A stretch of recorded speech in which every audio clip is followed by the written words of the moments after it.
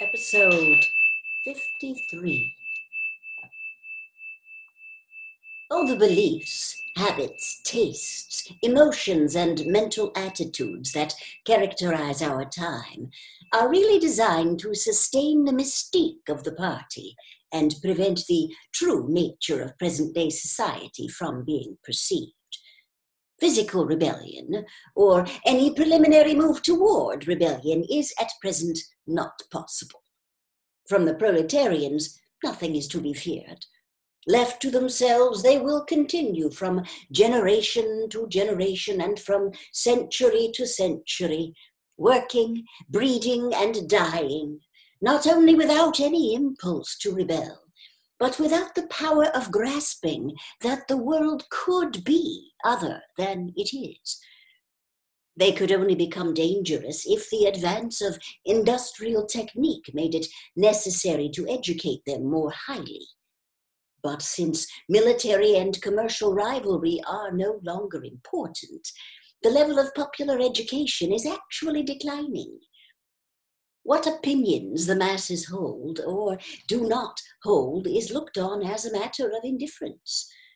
They can be granted intellectual liberty because they have no intellect. In a party member, on the other hand, not even the smallest deviation of opinion on the most unimportant subject can be tolerated. A party member lives from birth to death under the eye of the thought police. Even when he is alone, he can never be sure that he is alone. Wherever he may be, asleep or awake, working or resting, in his bath or in bed, he can be inspected without warning and without knowing that he is being inspected. Nothing that he does is indifferent. His friendships, his relaxations, his behavior toward his wife and children, the expression of his face when he is alone, the words he mutters in sleep, even the characteristic movements of his body are all jealously scrutinized. Not only any actual misdemeanor, but any eccentricity, however small, any change of habits, any nervous mannerism that could possibly be the symptom of an inner struggle is certain to be detected. He has no freedom of choice in any direction whatever. On the other hand, his actions are not regulated by law or by any clearly formulated code of behavior. In Oceania, there is no law. Thoughts and actions which, when detected, mean certain death, are not formally forbidden, and the endless purges, arrests, tortures, imprisonments, and vaporizations are not inflicted as punishment for crimes which have actually been committed, but are merely the wiping out of persons who might perhaps commit a crime at some time in the future.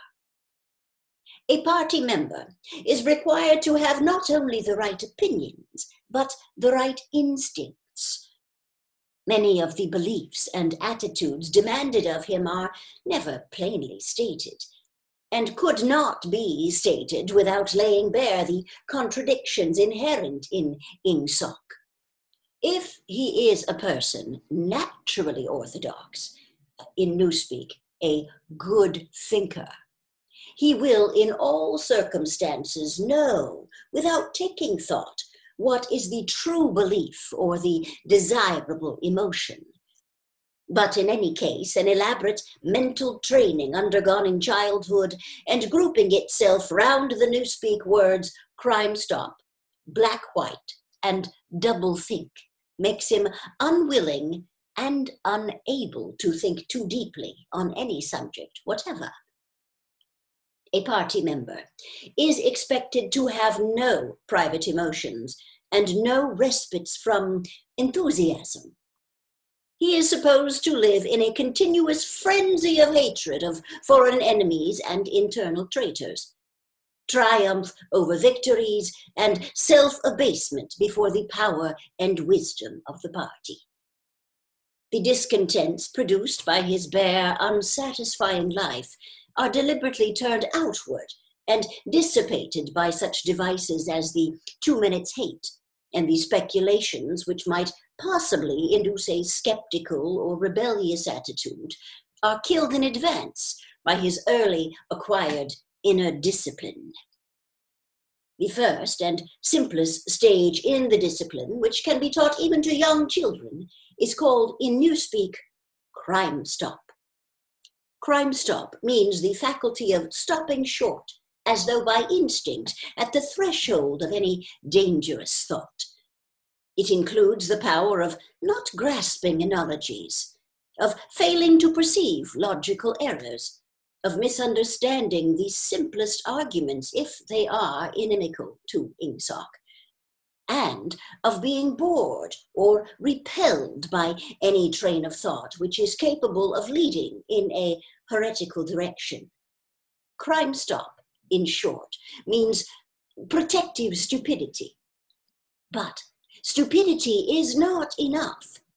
On the contrary, orthodoxy in the full sense demands a control over one's own mental processes as complete as that of a contortionist over his body. Oceanic society rests ultimately on the belief that Big Brother is omnipotent and that the party is infallible. But since in reality Big Brother is not omnipotent and the party is not infallible, there is need for an unwearying moment-to-moment flexibility in the treatment of facts. The key word here is black-white. Like so many Newspeak words, this word has two mutually contradictory meanings. Applied to an opponent, it means the habit of impudently claiming that black is white in contradiction of the plain facts. Applied to a party member, it means a loyal willingness to say that black is white when party discipline demands this. But it means also the ability to believe that black is white, and more, to know that black is white, and to forget that one has ever believed the contrary. This demands a continuous alteration of the past, made possible by the system of thought which really embraces all the rest, and which is known in Newspeak as doublethink. The alteration of the past is necessary for two reasons, one of which is subsidiary and, so to speak, precautionary. The subsidiary reason is that the party member, like the proletarian, tolerates present-day conditions partly because he has no standards of comparison. He must be cut off from the past, just as he must be cut off from foreign countries, because it is necessary for him to believe that he is better off than his ancestors, and that the average level of material comfort is constantly rising. But by far the more important reason for the readjustment of the past is the need to safeguard the infallibility of the party. It is not merely that speeches, statistics, and records of every kind must be constantly brought up to date in order to show that the predictions of the party were in all cases right. It is also that no change in doctrine or in political alignment can ever be admitted. For to change one's mind, or even one's policy, is a confession of weakness. If, for example, Eurasia or East Asia, whichever it may be, is the enemy today, then that country must always have been the enemy. And if the facts say otherwise, then the facts must be altered. Thus, history is continuously rewritten. This day-to-day falsification of the past, carried out by the Ministry of Truth, is as necessary to the stability of the regime as the work of repression and espionage carried out by the Ministry of Love. The mutability of the past is the central tenet of Ingsoc. Past events, it is argued, have no objective existence, but survive only in written records and in human memories. The past is whatever the records and the memories agree upon.